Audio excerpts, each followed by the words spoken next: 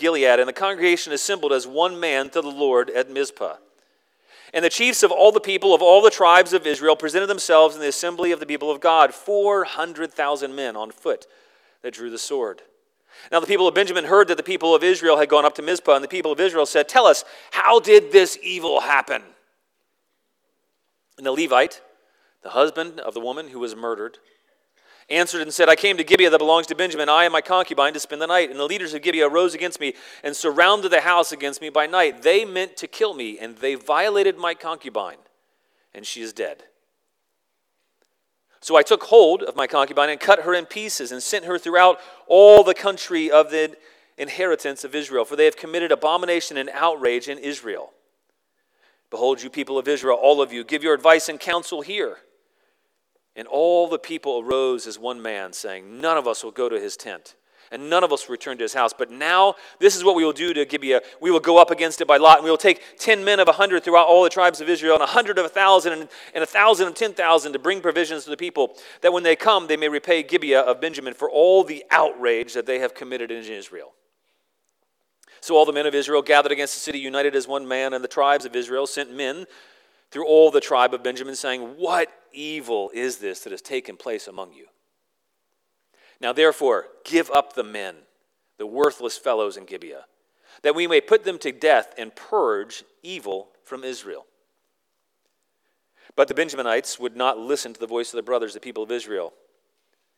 Then the people of Benjamin came together out of the cities of Gibeah to go to battle against the people of Israel. And the people of Benjamin mustered out of the cities on that day 26,000 men who drew the sword, besides the inhabitants of Gibeah, who mustered 700 chosen men. Among all these were 700 chosen men who were left-handed. Every one could sling a stone at a hair and not miss. And the men of Israel, apart from Benjamin, mustered 400,000 men who drew the sword. All these were men of war. The people of Israel arose and went up to Bethel, and inquired of God, "Who shall go up first for us to fight against the people of Benjamin?" And the Lord said, "Judah shall go up first." Then the people of Israel rose in the morning and encamped at Gibeah, and the men of Israel went out to fight against Benjamin. And the men of Israel drew up in the battle lines against them at Gibeah, and the people of Benjamin came out of Gibeah and destroyed on that day 22,000 men of the Israelites. But the people, the men of Israel, took courage and again formed the battle line in the same place where they had formed it the first day. And the people of Israel went up and wept before the Lord until the evening.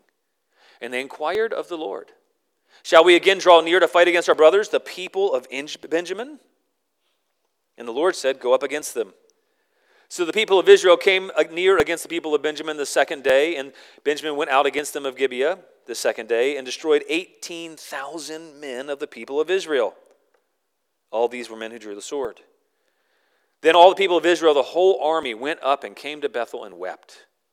They sat there before the Lord and fasted that day until evening and offered burnt offerings and peace offerings before the Lord. And the people of Israel inquired of the Lord, for the ark of the covenant of God was there in those days. And Phinehas, the son of Eleazar, son of Aaron, ministered before it in those days, saying, "Shall we go out once more to battle against our brothers, the people of Benjamin, or shall we cease?" And the Lord said, "Go up, for tomorrow I will give them into your hand." So Israel set men in ambush around Gibeah, and the people of Israel went up against the people of Benjamin on the third day and set themselves in array against Gibeah as at other times. And the people of Benjamin went out against the people and were drawn away from the city. And as at the other times, they began to strike and kill some of the people on the highways, one of which goes up to Bethel and the other to Gibeah, and in the open country about 30 men of Israel. And the people of Benjamin said, "They're routed before us as at the first." But the people of Israel said, "Let us flee and draw them away from the city to the highways." And all the men of Israel rose up out of the place and set themselves in array of Baal Tamar. And the men of Israel who were in ambush rushed out of their place from Marah Geba. And there came against Gibeah 10,000 chosen men out of all of Israel. And the battle was hard, but the Benjaminites did not know that disaster was close upon them. And the Lord defeated Benjamin before Israel that day. And the people of Israel destroyed 25,100 men of Benjamin that day. All these were men who drew the sword. So the people of Benjamin saw that they were defeated. The men of Israel gave ground to Benjamin because they trusted the men in ambush who they set against Gibeah. Then the men in ambush hurried and rushed against Gibeah. The men in ambush moved out and struck all the city with the edge of the sword. Now the appointed signal between the men of Israel and the men in the main ambush was that they would, when they made a great cloud of smoke rise up out of the city, the men of Israel should turn in battle. Now Benjamin began to strike and kill about 30 men of Israel. They said, surely the defeat of war in the first battle, when the citadel began to rise out of the city in a column of smoke, the Benjaminites looked behind them, and behold, the whole of the city went up in smoke to heaven. Then the men of Israel turned, and the men of Benjamin were dismayed, for they saw that disaster was close upon them. Therefore they turned their backs before the men of Israel in the direction of the wilderness, but the battle overtook them. And those who came out of the cities were destroying them in their midst. Surrounding the Benjaminites, they pursued them and trod them down from Nohah as far as opposite Gibeah on the east. 18,000 men of Benjamin fell, all of them men of valor. And they turned and fled towards the wilderness to the rock of Rimmon. 5,000 men of them were cut down the highways, and they were pursued hard to get them. And 2,000 men of them were struck down. So all who fell that day of Benjamin were 25,000 men who drew the sword, all of them men of valor. But 600 men turned and fled towards the wilderness to the rock of Rimmon, and remained at the rock of Rimmon 4 months. And the men of Israel turned back against the people of Benjamin, and struck them with the edge of the sword, the city, the men, the beasts, and all that they found. And all the towns that they found, they set on fire. This is God's word. Let's pray. God, would you help us make application from your word? Would you help us see what you have us to see from your word? Not just for them then, but for us today. God, we pray that your Holy Spirit would enliven us, that you would anoint your words by your Spirit. In Jesus' name, amen. The world is filled with hurting people, isn't it? If you look around you, you don't have to look very far to see that people are hurting all around. So many people have been affected by the ravages of sin. So many people have been hurt and mistreated. So many people have been abused by others and who've given into the evil that lurks in the heart of humanity.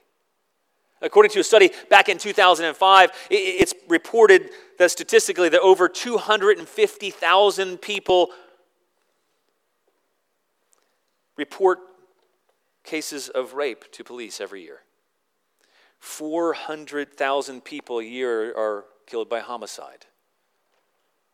And so in the midst of egregious amounts, egregious numbers, sin all around, lots of people being hurt everywhere, you have to wonder, what about the one person? What about, does God care about each and every person? Or is everybody just a number out there? Does God really care about the suffering of one individual? I think part of the reason, not the only reason, but part of the reason the author of the book of Judges, and ultimately God, the author of the book of Judges, he had this account written, and last week's account written in response to one person's death. It was to help us see that God really cares about each and every person who suffers. God cares when even just one person is abused. God cares when even one person is murdered. He cares also about the cause of such grievous sin. And he calls us to respond. And that's what we see in this passage. God calling people to respond. Him bringing people together because he cares about even the suffering of one person. God cares about the suffering. And he calls us to respond, to put that sin away. Put the cause of suffering. The cause of all suffering, it's actually the sin that remains on all of our hearts. And God calls his people to put that sin away, to deal with it, to deal with sin decisively. And he calls his people to fight sin as well.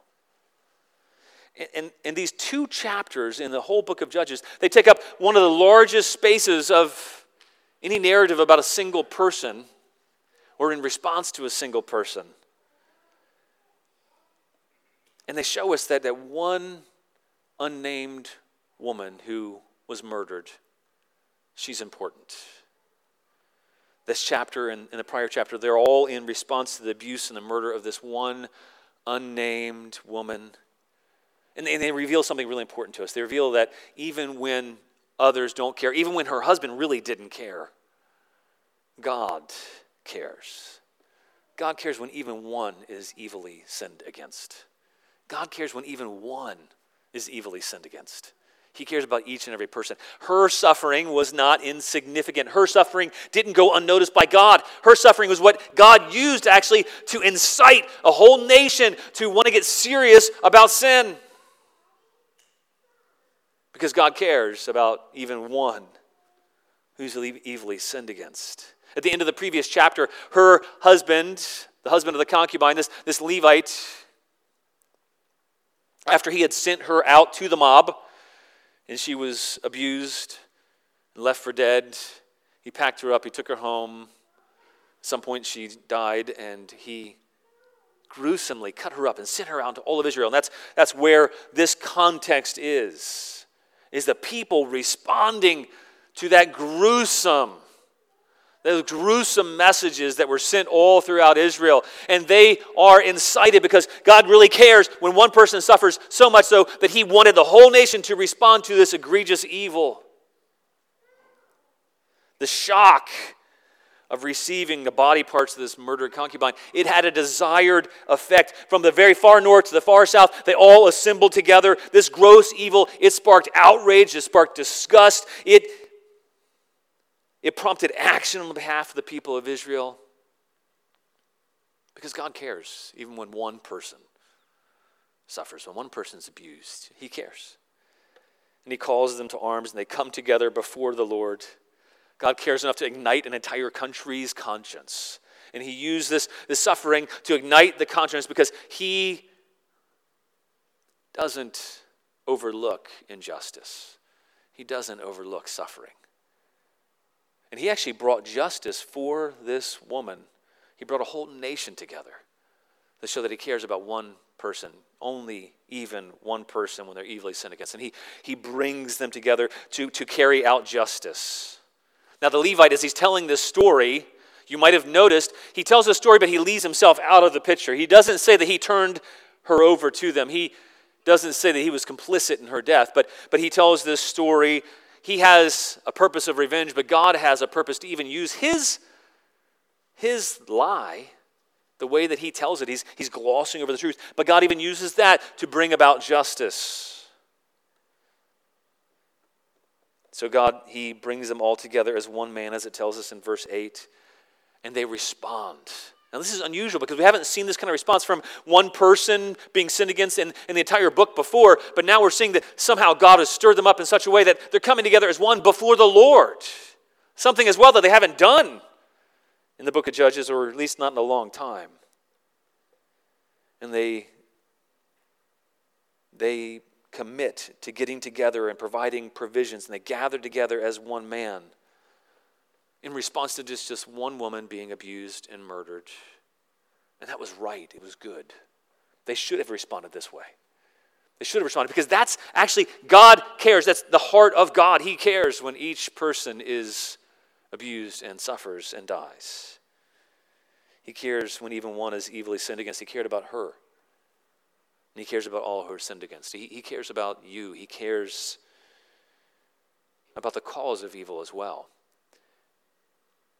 He doesn't want people just to care about someone who suffers and is abused. He wants people to address the cause of evil too. You see, they were disobedient. They didn't fight to get rid of the evil that was in the country to begin with. They were told to actually conquer the Canaanites, to kick them out, to kick out the evil influence. They were told not to allow that to be part of them, and yet they disobeyed God, and they allowed the world, they allowed evil influence to be a part. They embraced the world around them. They embraced the evil ideas. They embraced sin. They became comfortable with it, complacent in it. They embraced idolatry, and idolatry led to all kinds of rampant sin. You know, the cause of evil in this world is people being enticed by sin, being complacent with sin, believing that idols, that things other than God will get us what we want by doing what's right in our own eyes. And God cares enough about that to address it. And God calls us in response to put away the evil that's in our midst. And that's the second thing that we see.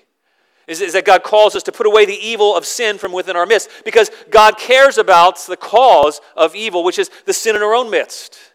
Now get this account is about the Benjaminites. They are fellow people of Israel. And God calls the Benjaminites through his people to account. And the people of Israel, they say to the Benjamites, they don't immediately just go and wipe them out. They actually want to carry out justice in a good way. So they say, give up the people who committed this evil. Give up the people in your midst. Give up the men of Gibeah who did this evil thing. And they had a choice. They could have addressed the evil in their own people. They could have addressed the evil in their own midst. They could have corrected that and really put those men of Gibeah to death, because that's what the law of God requires, is that anyone who commits abuse, anyone who commits rape, anyone who commits murder should then be murdered. That's what the law of God, at least in the Old Testament, said.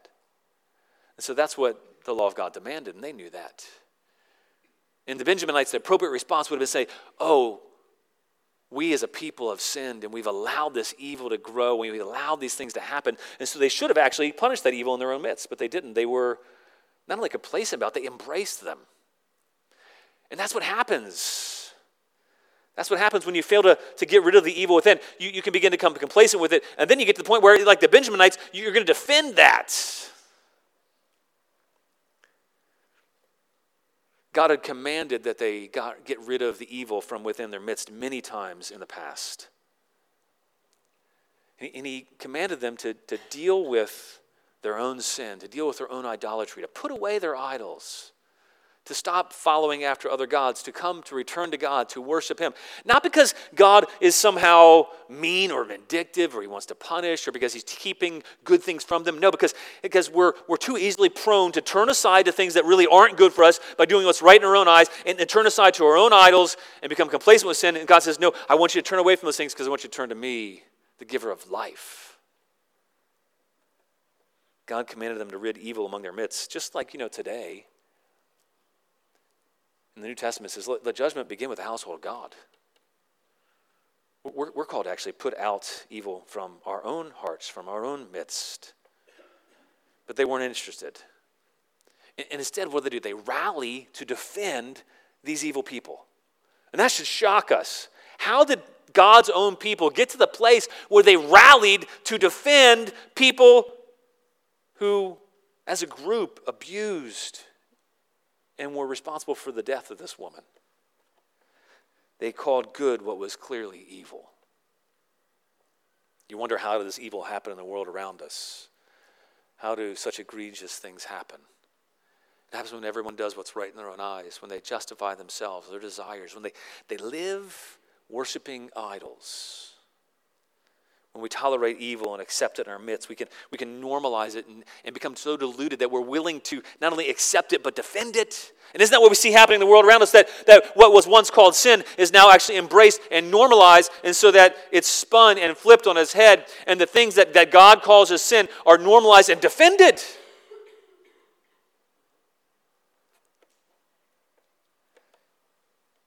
I was thinking about a few friends of mine who have gone through what they call deconstructing their faith. And I was thinking about how it didn't begin by discovering any great theological insight or understanding. It didn't begin by a deeper understanding of God, of who He is, of His Word. It didn't begin by understanding what motivates our hearts. It didn't begin by seeing the truth. It actually began by them wanting to do what was right in their own eyes, by them justifying their experience, by being led by emotions, by being convinced by their emotions, by their experience, trying to justify what they want to believe and trying to find justification any way they can. And then embracing what is actually evil and rejecting God. And it happens subtly. It happens slowly by being led by our emotions, being led by our feelings, being led by our desires, being led by idols, being led by what we subjectively believe is true, not what God says is objectively true. When God gives His commands, when He gives His words, it's to lead us and guide us with objective truth so that we won't be led astray. Otherwise, we live by our feelings, our emotions, our desires, or our experience. We can accept and embrace and even defend evil. And actually it becomes inevitable. And it shouldn't surprise us one bit. And so, as we see the Benjaminites, they don't turn their fellow sinners over. They embrace them. They defend them. What's the takeaway from that is that we need to be led by the words of our King.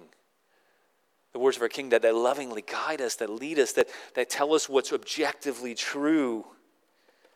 But instead, God's people had accepted questioning God's word. And you know what? That's funny because the devil often enters in that way. You might wonder, what's the genesis of sin? Well, we see it back in the book of Genesis where the devil, he begins to question. He says, did God really say? And isn't God really keeping good things from you? And inherently now, the people of Gibeah, they thought that God was keeping good things from them, but the good things they thought God was keeping from them were absolutely horrific. But the devil's tactics really haven't changed. He still incites people the same way by questioning God's word. Did God really say? Does God really take sin seriously? Does he really want us to obey him? Is he really serious about idolatry? Is God just keeping good from us? And the devil enticed Adam and Eve with the lie that they would know God and become like God. But ironically, they became less like God. Understanding it was diminished by the devil. Don't fall for the lies of the devil. Don't fall for the lies of the devil. Accepting sin as normal, becoming complacent with it, toying with idolatry. That's what the people of Benjamin did. All too often, people believe the lies of the devil, that God somehow wants to keep good from us. But what God's trying to do is actually keep evil from us. Anytime God says no to something or withholds something from us, it's actually for our good. But subjectively, at times, it's difficult to believe that. For whatever reason, the Benjaminites believed that it was best for them to defend these evil people. And so they were willing to die to sacrifice for a lie, to sacrifice for sin, to sacrifice for what seemed right in their own eyes. But God called them to bring them out. He called them to discipline the evil in their own midst. And you think that's just an Old Testament concept, by the way, disciplining evil in the midst, but it translates over to the New Testament as well. And one of the applications of that is that we're actually called to church discipline. We're called to take sin seriously, not just in our own lives, but we're called to take sin seriously when we see a brother sinning and we go to them. We're to speak to them like brothers and call them back to repentance, not because we're trying to be mean and rule followers, but no, we want them to love God, to know God, to follow God, to not be separated from God. And so we're actually called to discipline the evil in our own midst. And the goal is not to put people out of the church permanently. The goal is to encourage people to respond to God, to repent, because we take seriously sin in our own lives, sin in our own midst. We want to deal with it and be restored to God. That doesn't mean we should be sin inspectors. I'm not talking about that. But unrepentant sin needs to be dealt with. And their sin here, the Benjaminites were clearly unrepentant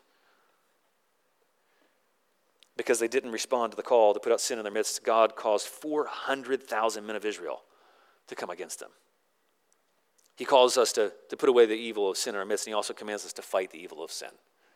That's what we see. God calls us he commands us to fight the evil of sin. He takes it so seriously that he rallies 400,000 people, and they went up against these 26,000 Benjaminites. Now, the author makes a little note, and it's kind of an interesting thing, and you might just say it's a weird note that it says that they were 700 of them were able to sling stones, and they could hit a hare, at a distance. They were so good that they could sling a stone at a hare and not miss.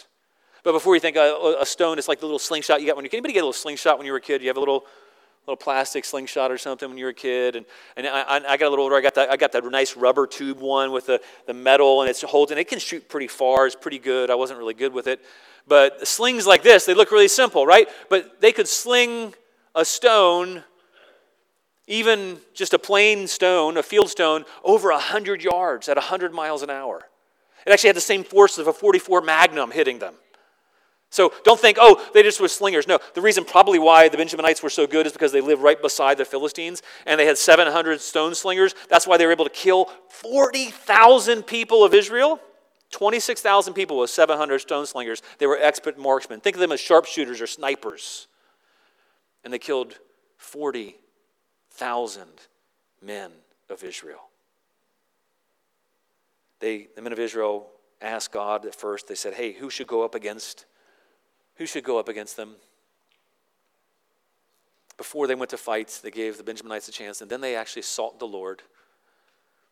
I said, who should go up against them? And the response was that Judah should go up. And that should clue us in. This is towards the very end of the book. In the very beginning of the book, we saw back in Judges 1, and verse 1, it says, after the death of Joshua, the people of Israel inquired of the Lord, saying, who should go up for us against the Canaanites to fight them? And the Lord said, Judah shall go up. Behold, I've given the land in his hand. Now, here's the thing. They didn't. They didn't drive the Canaanites out. Now, Judah's called to go up, not to exercise justice on the evil without, but now they're called to go first in judging the evil within. Now, there's some interesting tidbits here in the story. Gibeah is actually the city that Saul would come from. And he's a Benjaminite. And Judah, the one who's to lead, David came from the city of Judah, from Bethlehem in the city of Judah. And he was called to go up.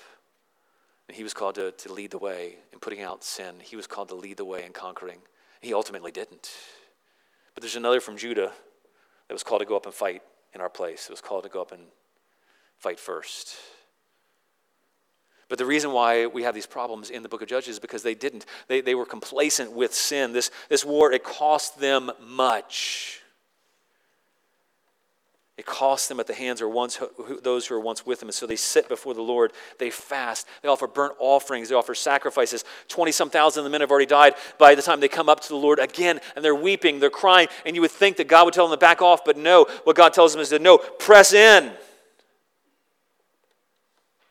Press in. They have to fight and trust him. 3 times they asked God, who will go up against us? Where do we go? God, should we fight against them? And then the last time they said, God, should we fight against our brothers? And God says, yes, go, because tomorrow I'll give them into your hand. But here's the thing. In the fight against sin, it won't be easy. This fight was ordained by God. And so because of that, you might be shocked when you see that 3 different quantities of men were killed, so that 40-some thousand men were killed. But it was actually at the direction of God, God knowing that people would die in the fight. You think, well, what are we supposed to do with that? Did God not care? No, it's not that he didn't care, but he wants us to see that sometimes the fight will be costly. The fight against sin in our own lives, the fight against removing sin from our midst, the fight against evil, the fight against the remaining sin in our own lives. Sometimes it is costly, it is difficult, it hurts, it's painful, it will cause weeping, but that doesn't mean that we're to back off. God promised to give them victory. Actually, God promises one day that not only has he already achieved victory in Christ, but he'll one day give us complete victory over sin. But in the meanwhile, we're called to fight, trusting in him. It didn't mean they'd have to do anything. Even after God promised to give them the land, even after now here God's promised that he'll deliver them into their hands, the men still die.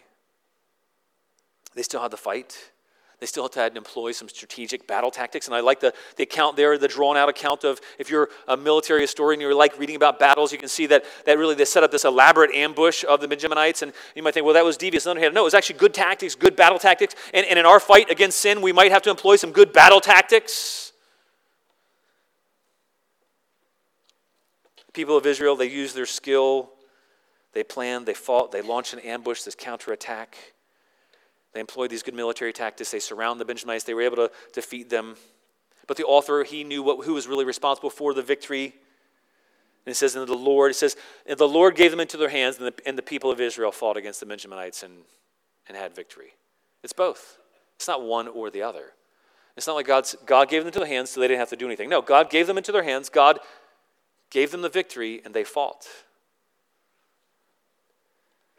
I've got a friend, and for many, many years, he was battling a temptation. And he struggled because he couldn't understand why he continued to have this temptation. He would pray, and he would seek the Lord, and he did Bible studies, and he did everything he can. He's just praying, God, remove this temptation. God, if you really love me, remove this temptation from me. God, you must not hear me. You must not love me. You must not want what's best for me because I still have this temptation that remains. And he would pray that way all the time.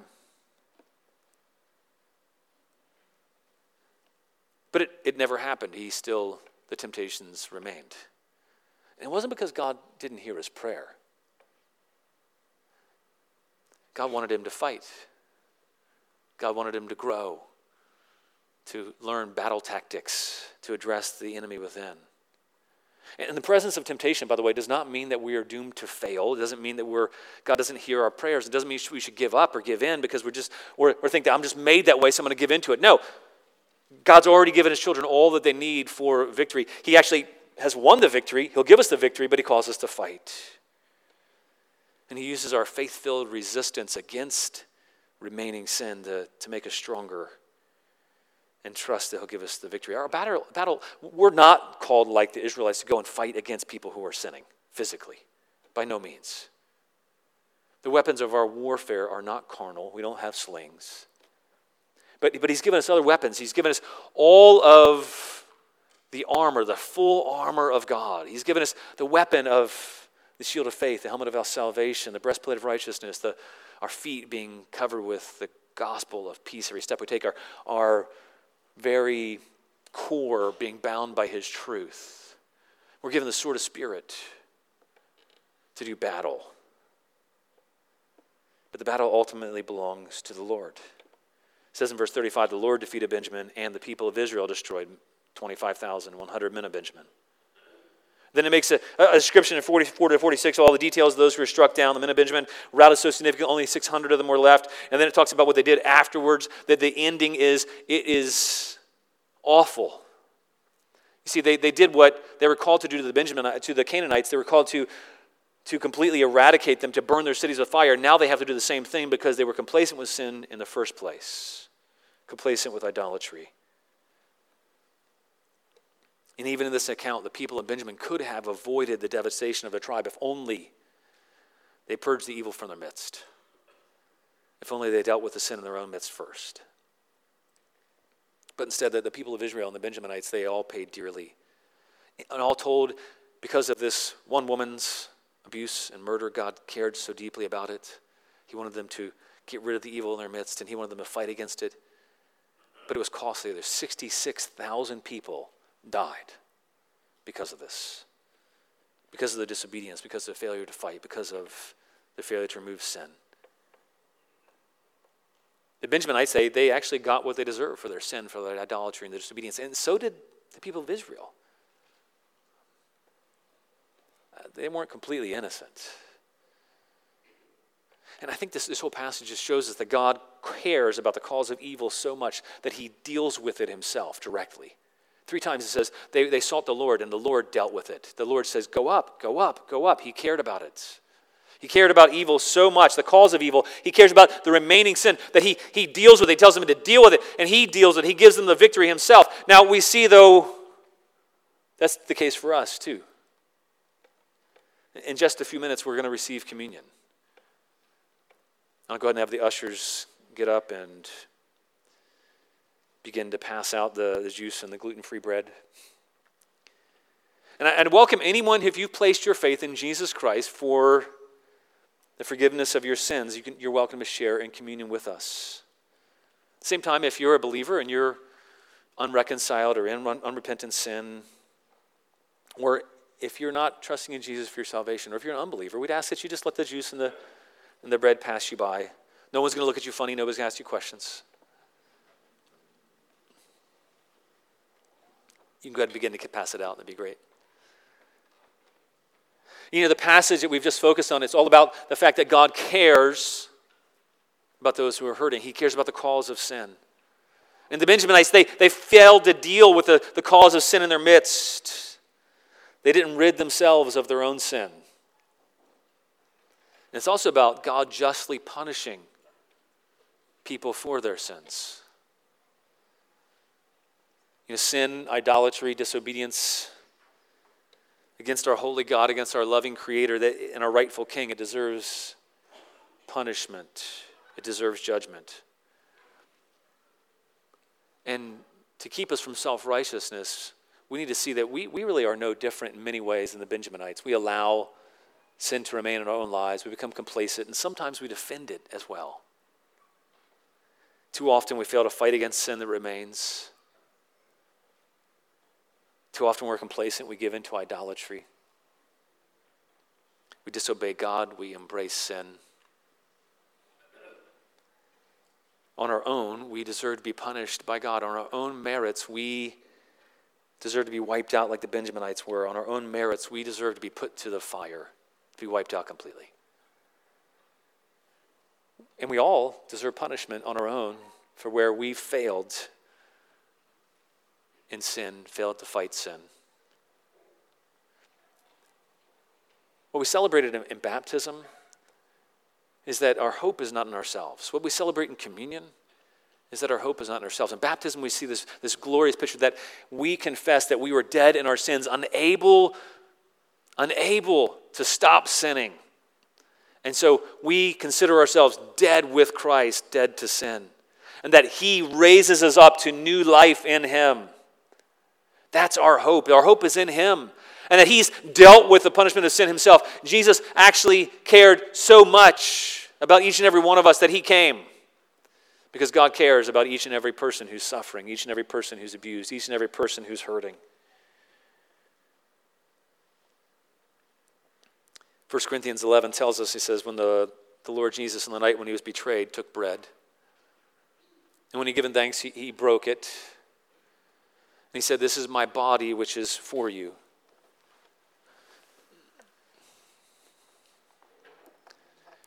Do this in remembrance of me. In the same way, he took the cup after supper, saying, this cup is the new covenant in my blood. Do this as often as you drink it in remembrance of me. For as often as you eat this bread and drink this cup, you proclaim the Lord's death until he comes. God cares about all who are suffering and hurting because of sin. He cares so much that he sent his only son to live the life that we could not, to be sinless in every way. He cares about us so much that he didn't just send his son to live a perfect life in our place, but he sent his son to take all the punishment that our sin deserves on himself. He came to suffer the consequences we deserve for not putting sin away. He came to suffer the consequences for our failure to fight against sin. And Jesus came to die and to take the punishment for our sins. And that's what we remember in communion today. As we eat the bread, I'd like you to remember that he cares about you personally. Enough to take your sin, my sin, on himself, instead of punishing us for it. So let's eat the bread together, remembering that.